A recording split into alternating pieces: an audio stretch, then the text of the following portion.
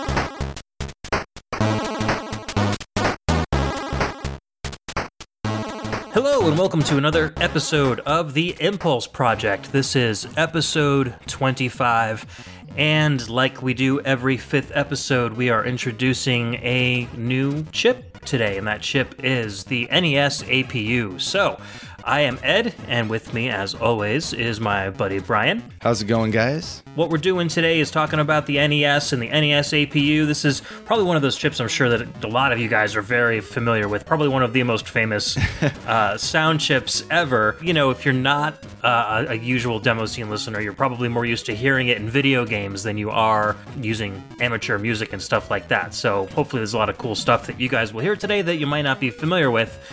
So what track brought us in, Brian? All right, so that track, well, thanks, Ed, for taking care of that first part and explaining it because, well, really quick, I want to say, you know, the NES, the sound chip, yeah, I think it's one of the most famous, if not the most famous. We chose to do it a little bit later because we kind of wanted to look at some other chips that maybe didn't get as much attention, like the Mega Drive and stuff like that earlier. Yeah. The NES, though, had a very special place in a lot of Americans and Japanese hearts. Now, I'm not sure. I don't think it was quite as popular in the UK and Europe. as it was over here, but it still had a pretty big following and a lot of fans around the hardware. So I think everybody can enjoy and remembers that true like NES sound very well. And so playing some of these tracks today, hopefully it brings back some of that love you have for video game music and just the NES in general. Yeah, I think the market in the UK was it was more shared with like the Commodore 64 and then later on the Amiga, where in America we really didn't have those systems existed, but they weren't nearly as popular as they were in the UK. So we pretty much had the NES, and then we had a bunch of, like the Apple IIs and stuff that weren't really capable of playing very good games. So the NES was just kind of, after the Atari 2600 went obsolete, was like the video game staple in all American households. Well, I think to kind of build on that, I think that in the US, we kind of had a definition for a video game machine, like a video game console, whereas so we defined like the NES, this is what you play games on. A Commodore 64, an Amiga, an Atari, that's or Atari ST, computer based, that's for computing. That's, so we would divide that. And so C64 maybe didn't get as much love in the game department, but I think it did have a widespread, like you said, you saw it in schools everywhere, and that's true, it was everywhere in schools, but I don't think a lot of people were using it for multimedia in that sense. It was more business oriented. So the NES is what we got, and that's, that was our bread and butter for gaming growing up. Absolutely. Yeah, that track that brought us in. So this is a good example of what the NES can do. That track that brought us in was called French God, and it was composed by Ilmark of Trilobit, and this is using PAL timing. We'll get into that in a second. But this was released in September of 2006, and this was the soundtrack for the Quantum Disco Brothers by Whamma, which was a demo that took second place in the Stream 2006 combined demo compo. If you're using an emulator to watch this, you have to make sure that you use one that supports the CN-ROM mapper. And it's kind of a neat little demo. It's a little basic. I kind of was wanting a little bit more, but this track is off the charts, man. It is incredible. Yeah, it's very, very bouncy. I love the arpeggios. It's got a nice deep bass line. And, it just keeps on kind of like trading off those sound channels, using different lead instruments to kind of keep the whole thing funky and fresh. It was really cool. Yeah, I really like it because it does kind of have like a funk that we don't really hear in video game music so much. I mean, maybe more from like Alberto Jose Gonzalez or something like that. But, as far as like what, the majority of NES games, coming from Japan and stuff like that, we never really got as much swing and funk in the track. So hearing something kind of in the original hardware, no expansions, anything like that, is kind of rad to kind of get that sound out of the NES. I don't know. For me, I was like, oh wow, feels totally new. Feels totally cool. It's very interesting because, this being one of the only systems we've shared on this show so far, this being one of the only ones that I've really grown up with besides like the Game Boy, it's really interesting seeing the different style of music that you get when you listen to demo scene tunes rather than video game music. It sounds almost like an entirely different system at some points. I agree. That's why, we both have video game music podcasts, but none of this stuff that we play on the show really fits in that realm. So it's cool that we have a common place to share this, and you guys can listen to some really awesome tunes that we got today using this chip. So real quick, we've talked about Ilmark before in the show. We actually had him on episode 20 for our Game Boy chip spotlight. And Ilmark, his real name is Paavo Sampo Ilmari Pessi, and he's from Finland. And I kind of stole the notes from Ed, what he did in that episode. But he's mainly an Amiga scene composer. He first kind of branched out into the C64 and did some streaming music and even some Atari 2600 stuff. He's all over the place, but he really started composing around 1993, and he's still doing music today, which is pretty awesome. Trilobit, this was a group that he was a member of during this period when this track was released. He was the artist of the group, the main kind of guy behind the graphics and sound. He wasn't originally a coder, but he said in his little notes there that the Atari VCS drew his attention and all of his spare time. So he started doing like these different effects and playing around with stuff, and eventually got more experienced as an actual programmer. And anyways, he's been part of a few different groups. There was Surprise Productions, Bilo Trip, and Whamma. And just a really cool composer. He's got a lot of really interesting stuff on different hardware. Again, we had a Game Boy tune from him a few episodes back, and now we got an NES track from him. So cool. Yeah, I think Saint Demaclo was the track we played on the guest. Probably one of my favorites from that show. So Ilmark's got some really amazing stuff. Yeah, and I heard this and I didn't know it was him at first, and I was like, oh my god, this is gonna be awesome. And then I saw it and I was like, man, we already did an Ilmark track, but it's just too good to leave out. So if a track is good, we gotta still play it no matter what. Exactly. We have loose rules anyway. So let's talk about the NES hardware real quick before we jump into our next track. You guys probably already know it backwards and forwards, but just to give you a little breakdown of the channels, the chip itself is actually called the Rico 2A03 in the US and Japan. In Europe, it's clocked a little bit different, so it's the Rico 2A07. And this has got 5 channels. This has 2 pulse wave channels with 4 duty settings. So it's like 12.5, 25%, 50%, 75%. And it also has hardware sweep controls. The third channel is the triangle channel, and there's no volume control. It's either on or off. So it's either full-blown volume or none at all. This is mostly used for drums and bass and stuff like that. It's usually used in that range. The fourth channel is noise, simple noise generator. Nothing really special there, but it's got really, NES has a classic kind of noise to it, and I think everybody has grown to kind of love it. And lastly, the fifth channel is the DPCM channel, which is low quality DMC samples that are stored in 16 kilobyte banks. And in video game music, we didn't really see this used too much in the early games, but as the NES kind of grew in its lifespan, we saw composers starting to introduce that DPCM channel a lot more in their songs.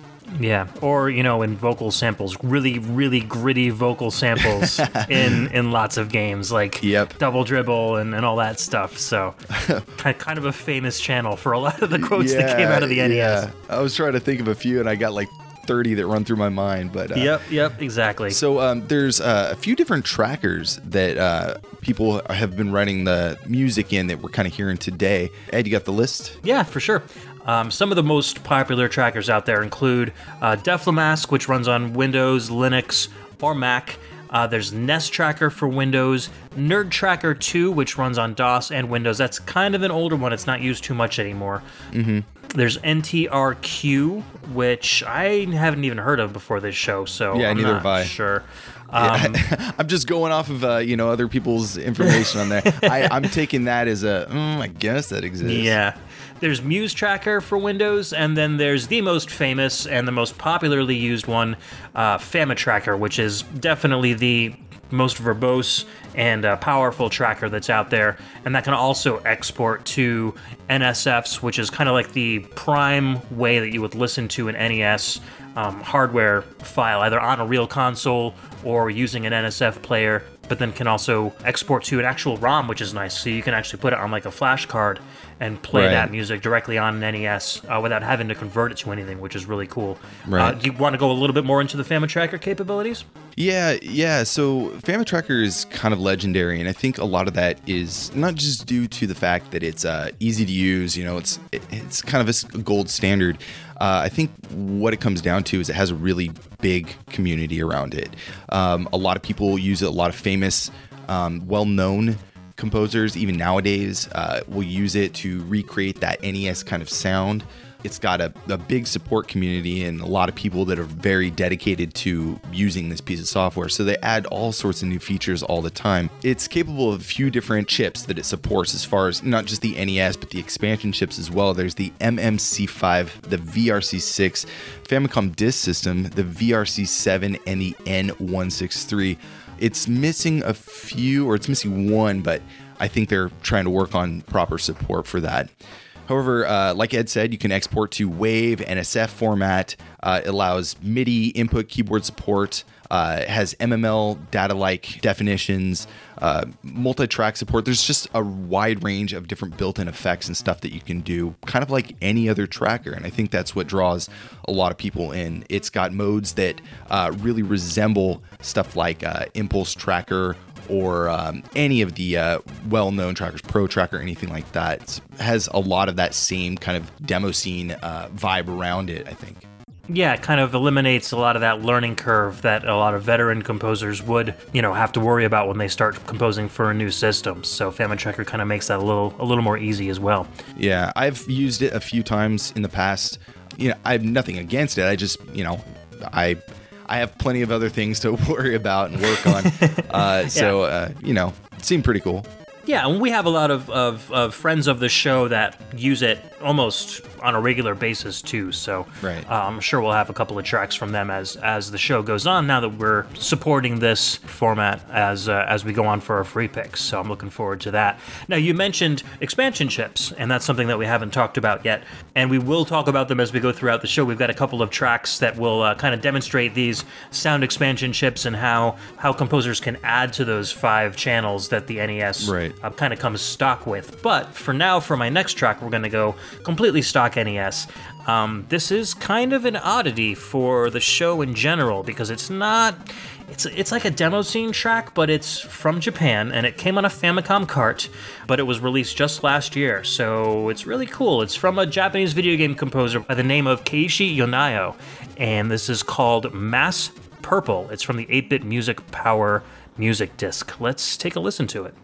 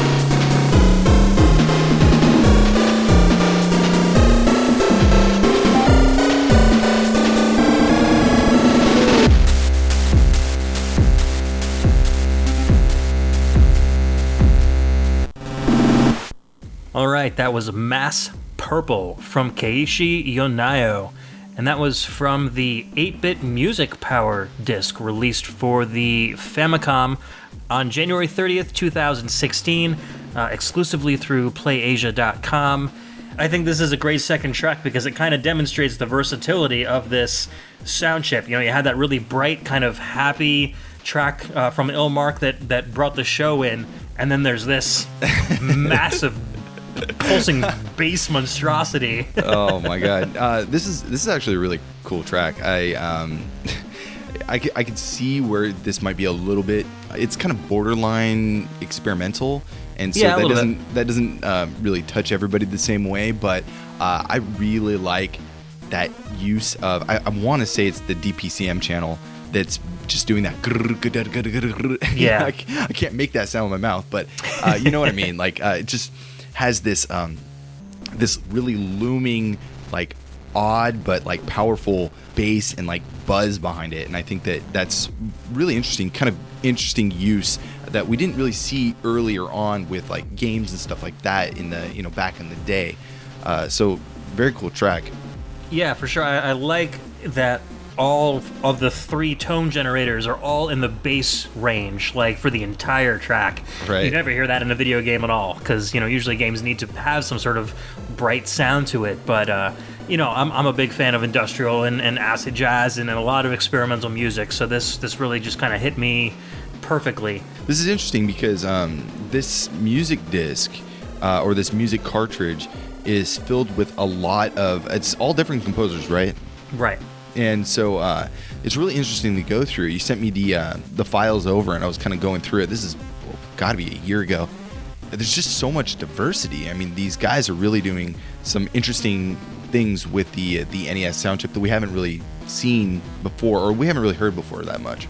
Yeah, and a lot of these guys are classic game composers who were composing for, the MSX and the X68000 and even the NES, back in the early 90s. So they've got 20, 30 years of experience with this chip. So, it's kind of nice to see them go back to their roots and do a lot of cool stuff that maybe they wanted to do when they were composing for video games, but they had the limitations of working within, a game's theme. So That was really cool to see that. The other cool thing about this music disc is that it does show you, like, it's got all the channels listed out in front of you, and you can see the levels. You can see each channel play its part. So it's got this really cool kind of piano roll thing going on. So you can see when the noise channel hits, you can see the samples play, and you can mute them too. So you can kind of experiment with the track and see which each part does, all from within the NES or the Famicom, whatever you're playing it on. So it's really, really neat to see it kind of in action. Yeah, that's really cool because we can do this with NSF files like on the computer, but to be able to actually do this, muting channels and seeing the different meters and stuff on the actual NES, that's a pretty incredible feat. I think that's pretty awesome.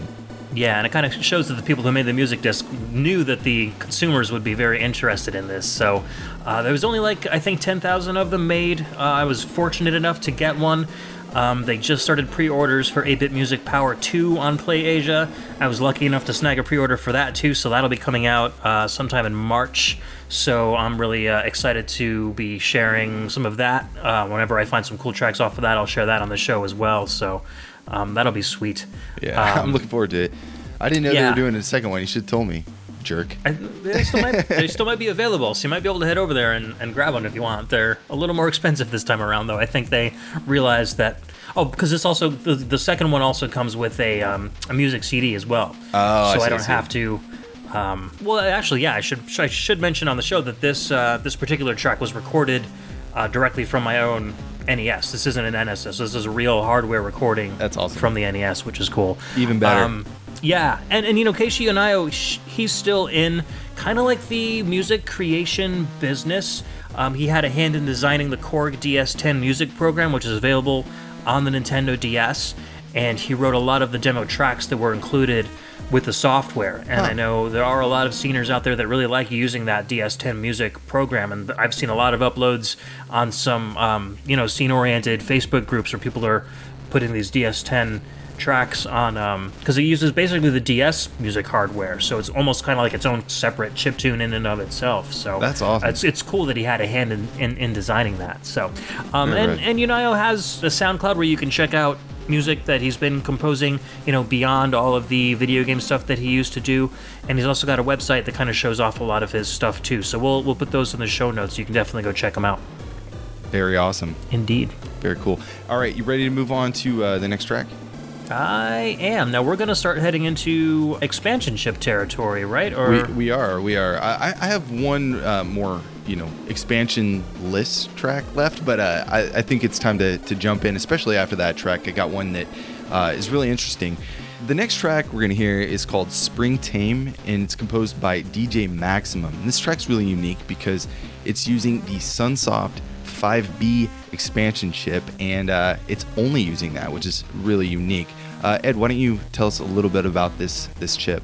Yeah, well, these NES and Famicom expansion chips are basically, they're called memory mappers, and they're called that because it remaps how the memory is located on the cartridge itself. So basically it includes its own processors in there to let the NES and the Famicom basically do more than what the original hardware was capable of when it launched. So This chip was originally called the Sunsoft FME7, and this particular 5B variant contains a version of the widely used Yamaha 2149 chip. This sound chip was only used in one Famicom title called Gimmick, and what happened was they basically emulated this chip, and now people are able to use it to create their own music instead of it just being kind of relegated to this one game. Yeah, it's funny though. I mean, it was in one game, and people are like, "Nope, we got to do it. Got to have it." Granted, the music in that game is absolutely fantastic. So it's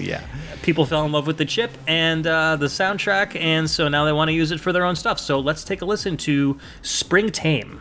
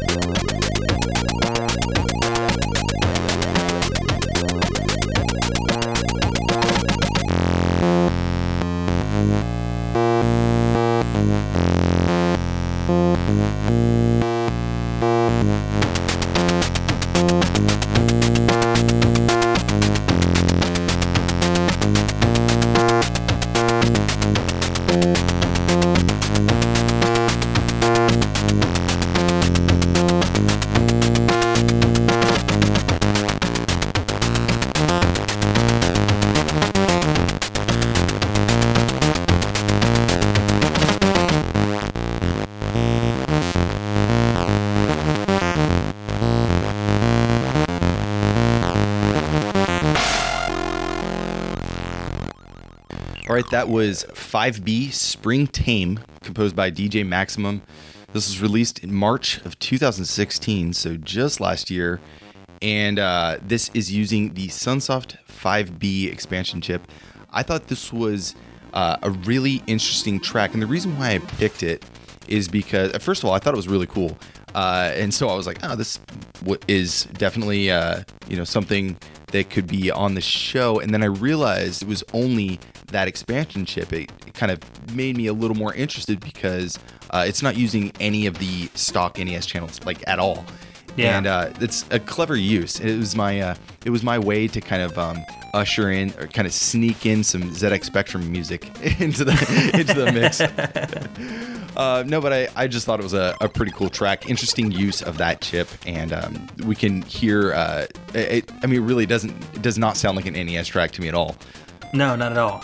And there's a lot of empty open space, especially with that da-dun, da-dun, da-dun, that kind of chuggy bass. I feel like you could even probably fit some NES APU sounds, to kind of round out the music if you wanted to, but I feel like it really fits very well, especially when that percussion comes in after like the first 15-20 seconds or so. Right. It's really impressive. I was kind of like, wow, this is really, I wasn't expecting, because with the ZX Spectrum and with the AY chip, you don't really get too much percussion, and a lot of it's the tone generated stuff, so right. I was kind of surprised and impressed at the same time with and especially probably since he wasn't using composing software that was really generated with this kind of composition and this chip in mind, so it's even more impressive that he was able to come up with it. Yeah, no, as far as I know, because this isn't supported in FamiTracker, I believe it's not supported in FamiTracker, he must have had to write this out all out or use some other, application that I'm not aware of, or, one of the listed above that I haven't tried. So it's quite interesting, and I think that might be, maybe this experiment actually was the reason for composing. But I just thought it was fun. I don't know how I came across it. In fact, when I first heard it, to be honest, I thought there was a problem with my emulation. I thought that I was missing some channels or something was just not sounding right, because you get that first 15 seconds, like you said, it's kind of empty. And so I was like, oh man, is like one channel only working, or is there an expansion chip that's not supported in this? Yeah. And no, then everything kicks in and it just becomes this kind of cool groove track. I liked it. Yeah, I feel like of all the ones that we've played so far, this one could probably fit the most well as a video game track. Right. I can see that.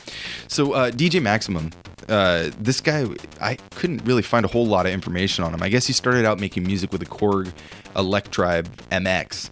And he says on his, I think it was his SoundCloud it was Chip Music, his bio there, he said that I'd feed my cassette player through that and remix lots of different stuff. He was also interested in circuit bending and vintage keyboards, but then he found programs like, LSDJ and Nanoloop and started playing with those. And so he has a bunch of Game Boy files out there as well, Game Boy music out there. And he also has some NES tracks like this, and he's done a bunch. Like, I was kind of going through some of his catalog, and just tons of stuff, and some of it's very, very recent, like the last 2 weeks. So cool. But that's all I know. I don't know anything about the guy other than that. Sounds like he started off very, very lo-fi, and then he kind of expanded out from there. Yeah. Anyways, I think we can move on to your next track. What do you got for us? Sure. Well, this next track is going to use a different expansion chip. We're kind of trying to showcase as many as we can this show. This one is called the VRC6, otherwise known as a Virtual ROM Controller 6, and this one was used by a lot of Konami games back in the day, but more recently became quite famous when Vert or Jake Kaufman used it in the Shovel Knight soundtrack. Basically, he wrote that soundtrack in FamiTracker and got tons and tons of acclaim for it. A lot of people started using this VRC6 chip in their own demo scene and chiptune compositions recently. So the VRC6 adds 3 extra sound channels to the 5 that are in the stock NES, so that equals 8 sound channels total. There's an additional 2 square waves, each have 8 duty cycles, and then 1 sawtooth wave, which gives it a very nice gritty bass or lead line, and it really has a very unique characteristic to it. You'll definitely hear a little bit of that in this song. So let's take a listen to Showdown VIP from Da Champster, using the VRC6 and the NES APU. It's showtime.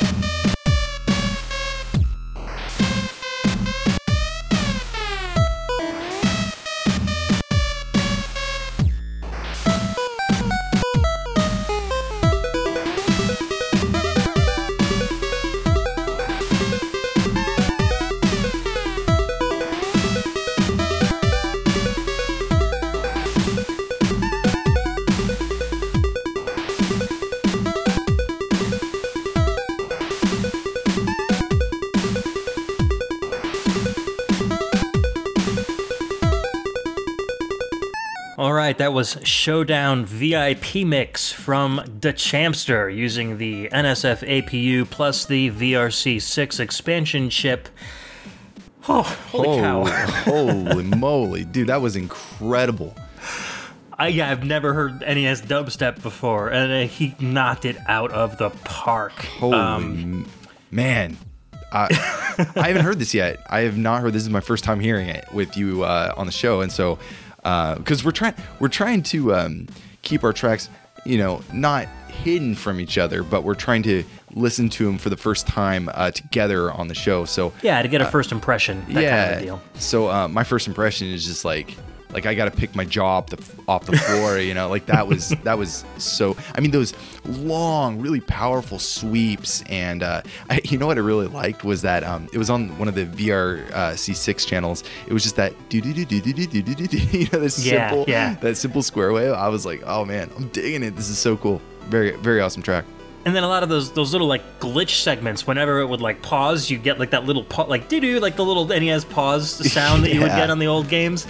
It was a lot of detail, a lot of really cool effects, a lot of very nice channels playing off each other, especially use of that, like I said before, that sawtooth wave is just so gritty just like kind of like just scratches through everything else that's on top of it. It was a lot of fun. You got to hear a little bit of that sample channel at the beginning with that sample there. It just goes through lots of different parts too. Keeps it fun, keeps it fresh. This is what they would call a banger. Big time. And it stayed pretty fresh and dynamic the whole way through. That was a long track. Yeah. So I expected a lot more repetition, but we're halfway into it, and I'm like, man, it hasn't looped or anything. It's just still going, and this is. I was impressed. I was very impressed. And he keeps some of the same themes throughout the entire song too, like that little a little kind of arp do do do do do do do do do. That kind of stays and kind of like makes the whole song sound cohesive, regardless of what all the wub-wubs were doing in the meantime. So yeah, he had a really good handle on it. And I was chatting with him a couple days ago, and he's like, I don't really consider myself a music maker that much. I consider myself primarily a graphic artist, and I'm like, dude, that saying, don't quit your day job. Maybe you should quit your day job. That was incredible. I've heard guys who've been composing for years that can't touch that track. I mean, that was really impressive. And he's a relative newcomer to the scene. He doesn't really have that many channels under his belt. I was talking to our friend Aaron Hickman, otherwise known as Dia. We had him on the show a while ago. Mm-hmm. And, he's got a lot of friends in the scene. And so I reached out to him. I was like, dude, do you know of any guys that are doing really cool stuff, with NSFs or, the NES APU? And, I just wanted to kind of spotlight somebody that may not be showing up on, Poet.net or DemoZoo or, something that was new and fresh. Right. And he pointed me in the direction of DeChampster, and I was like, shout out to Aaron for that, because this is amazing. This dude deserves the spotlight for sure. Big time. His real name is Randolph Waddell. He's from Philadelphia, Pennsylvania in the USA. This track just came out last month, January 2017. He does do a digital webcomic on Tumblr. It's called Sasha Ruins Everything. You can head over to dechampster.tumblr.com and check that out. He's also got a SoundCloud, soundcloud.com/dechampster, and you can check out a lot of his other tracks as well. Really good dude. He was a lot of fun to talk to. We were chatting back and forth for a while. I'm really gonna, keep my eye on the rest of the stuff, that he comes out with in the future. You haven't heard the last of this guy for sure. Definitely follow him. I saw his name pop up on several different sites that I was, because we're looking for music for this episode, and I saw that name pop up, and there's so much. Let's back up for a second here. So when we were looking for music for this episode, we know the spots to get, C64, AY, mods, XM. We know our spots for that stuff. Yeah. But when it came to like Game Boy or NES, something a little bit, outside of the traditional demo scene sphere, we're just kind of scratching our heads. And so we're talking to each other back and forth like, man, like, do you know any good places for this stuff? And so we started kind of coming across stuff, and it snowballed. And all of a sudden, within a few hours, we have gobs of repositories of NSF music, and just too much to go through. And so back to DeChampster, when I saw this name pop up, I had already seen like probably like 1,000 tracks at this point, and I was just like, I think I got enough. So right. I just totally... It was just another name in a list. Yeah, exactly. Exactly. So I unfortunately missed it, but I'm really excited because now I can go through his catalog and see what else is coming from him in the future.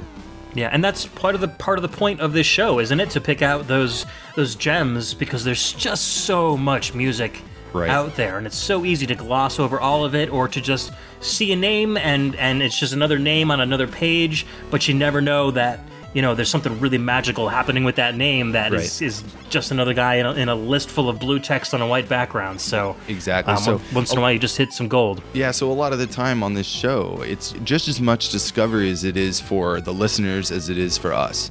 You know, sometimes we'll say, oh, I like this track, I want to play it. But a lot of the time we are searching, we're actively looking for stuff. Sometimes it's not always the best, but it makes use of certain, you know, unique functions or features. And that is always something interesting to add on.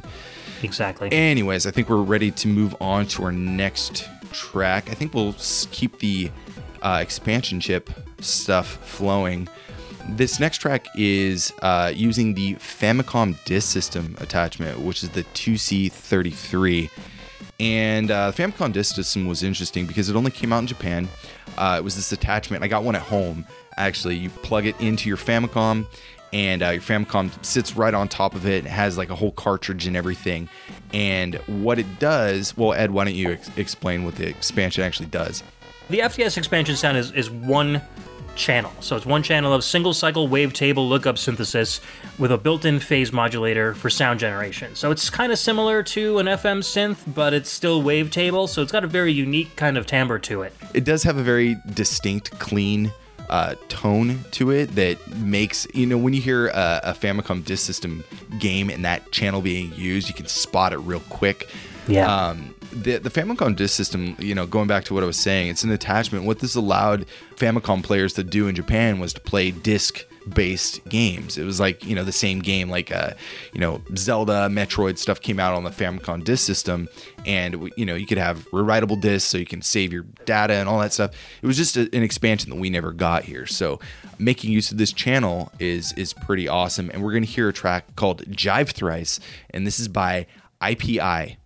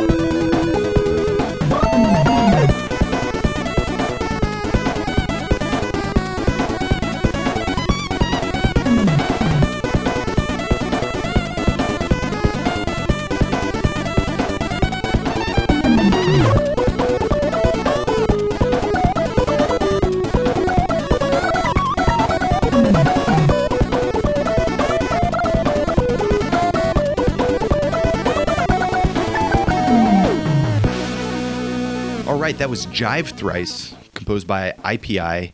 This is using the Famicom Disk System attachment, the 2C33 chip. And this track came out in October 30th of 2012, and it was his entry into the Famicompo Mini 9 original compo that took 15th out of 49. This was I don't know, I had a lot of fun with this track. There's something... This was a jam. Yeah, this was a jam. There's something about this track, too, that, it really, that lead has like a very like NES classic Japanese game sound feel to it. But the rhythm section is complete demo scene. So it's a really interesting kind of mashup of both styles. You get that, those really soaring, pretty almost like almost like a Mizutani kind of lead in there, and then this baseline rhythm section is just off the hook demo scene goodness. Yeah, I felt like it was almost kind of like a Lost Ninja Turtles soundtrack or something like that. Those leads really reminded me of Ninja Turtles 3: The Manhattan Project. Yeah, with the slides and everything in there too. Yeah, very very round sound to those square channels.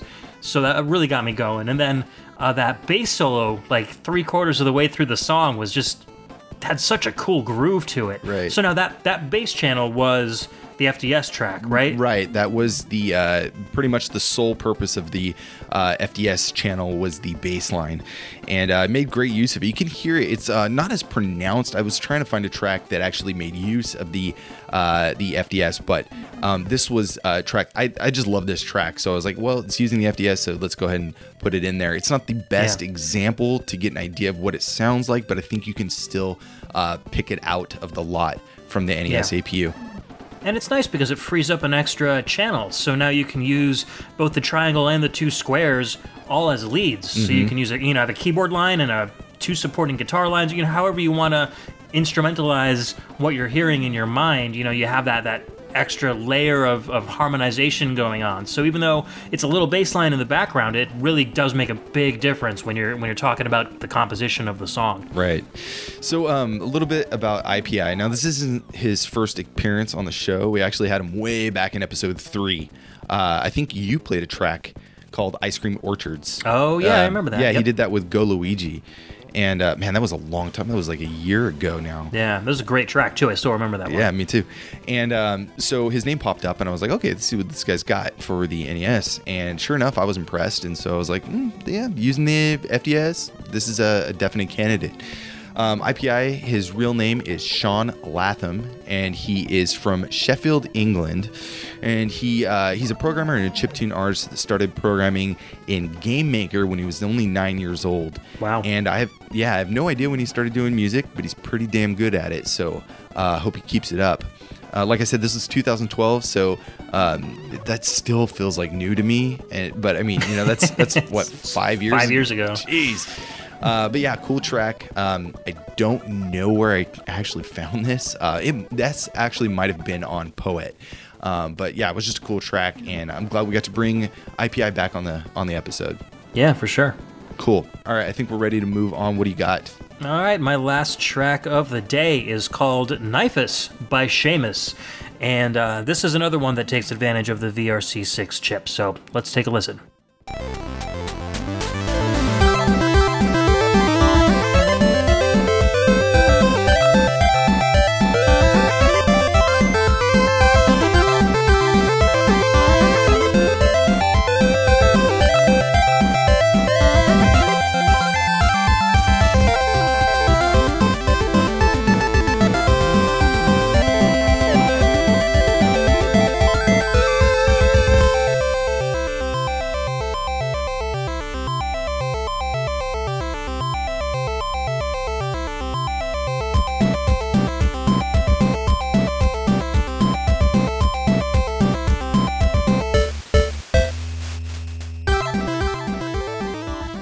And we're back. That was Knifus. That was from Seamus and Nifa. So it's a neat little combination of both of their names. I didn't realize that until right now. Oh, wow, that kind of worked out for him. That came out December 3rd, 2008, and it took 12th place in the Chipixa 6 Old School Music Composition. And it's a short little loop, but it's a lot of fun. I feel like it's very video gamey. Yeah, I was going to say, Kirby?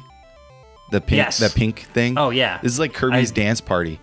Definitely. I thought the same thing. It's got a lot of those nice little, arpeggios and that it's in that same key that most of the Kirby music is in too. Right, so right.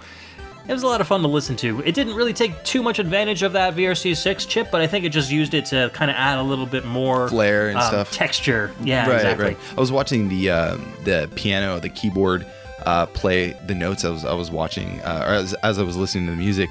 Oh my God, it looked so cracked out to me. That thing is like all over the place, like just thousands and thousands of notes just flying around. I mean, man, it's an impressive composition because for me, I can't think that fast. I'm sure these were done, each channel was done separately, but still, like putting that all together is a lot of planning and prep, and so Yeah, my for sure. hat's off to him for that. Yeah, well, I mean, Seamus knows what he's doing because he contributed code to both ModPlug, Tracker, and OpenMPT. So he kind of knows the ins and outs of trackers themselves. So, if they were working with something like FamiTracker, I'm sure that, he's got the whole tracking system down and knows what to do. So, Seamus' real name is Imran Hamid, and he hails from the United States. And Naifa is Daniel Callender, and he's from Glasgow. And, I don't know too much about Seamus. He's got a lot of social media presences here and there, but there are no pictures of him. There's no mention of him anywhere except for his real name in one location, which I found. But beyond that, he doesn't have any groups listed. Like, he's just kind of like this shadowy guy that pops up every once in a while and Composes he's got awesome tunes and disappears. Exactly, like a ninja. He's got a bunch of posts on the OpenMPT forums, for support and just showing off different tracks that he's done. But again, not much about, the who Seamus the real man is. So, but Right. not much about that. Daniel Callender, Naifa, he is primarily he works with robots and gadgets and stuff. He's got a YouTube channel that shows him modifying drones and creating different inventions and stuff. So he's I guess he's more into that than composing, but he's got a very mechanical brain. So I'm sure that helps out with composing and tracker format too. So I think so. all in all, is just a really cool track, and these guys kind of play off each other very, very well. Yeah, I liked it a lot. I mean, again, it is very bubbly, very positive feeling. That's not a bad thing. I like that. They, especially in game audio, it sets the mood for when you're playing. Now, this isn't for a game, but I think it's in the same vein. It has that really just bright, cheerful, puts you in a good mood. You can skip down the street and say hi to your neighbor kind of feeling. I don't know. I thought it was a cool track. Very glad you. Yeah, and I felt on. that my other two picks were very, very kind of noisy and dark, so I needed something to kind of counterbalance that a little bit. I think you did well. We got a really nice blend of music today. Very happy with the selection. Absolutely, it really kind of showed off what the chips and the expansion chips can do, and why the NES is such a loved system, whether or not it's video game music or it's chiptune, scene music.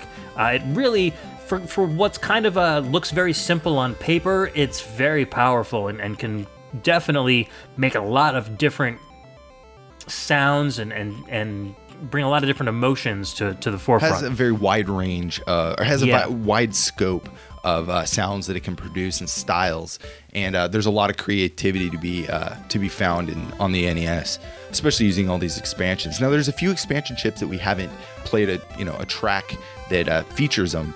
Why don't you explain some of those to us? Yeah, there are 3 other chips that were available for use on the NES and Famicom. The first one was the MMC5, and this was Nintendo's only first-party sound expansion chip, aside from the one that was in the Famicom Disk System.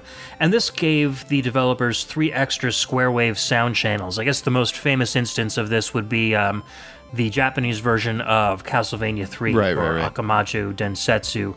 The second one was the Namco 163 audio variant. So usually the 163 chip was just a memory mapper, but there was a variant that contained extra sound hardware, and that played 4-bit wave samples. So it could play really simple sampled sounds that weren't wavetable. You can get a little piano sound or some voice samples. It supported up to 8 extra sound channels with these 4-bit waves, but the more sound channels you used, you started getting some really crappy artifacting, and it would slow the game down. It was just, so you usually only used 1 to 3 channels, I think, was safe if you were trying to use that. Right. And then the third one was only used in one game called Lagrange Point, and it's the VRC7, and this contains a full YM2413 derivative, providing 6 channels of FM synthesis audio, and that's pretty crazy. Yeah, that's why that game sounds incredible. Yeah. So- And I haven't really seen any demo scene tracks that I've come across that use that, but if I find any, I definitely want to showcase them, because that combination of 5 wavetable channels plus the FM, the potential for that is very, very great to be really, really cool. Yeah. No, and I'm sure there's stuff out there we just haven't come across it yet. So Yeah, for another exactly. episode, we'll definitely have some tracks. I'm sure something's gonna pop up. We're like, hey, gotta add this in. Anyways, so that kind of wraps up the expansion chips and stuff. We do have one more track left to play. We started with the NES, the stock 5 channels NES APU. We went through the expansion chips, and I thought, maybe it's a good idea to bring it back down to the basics and play another track using only the 5 channels of the NES. The track is called High Hopes, and it was composed by Ruvari from the group Aspect.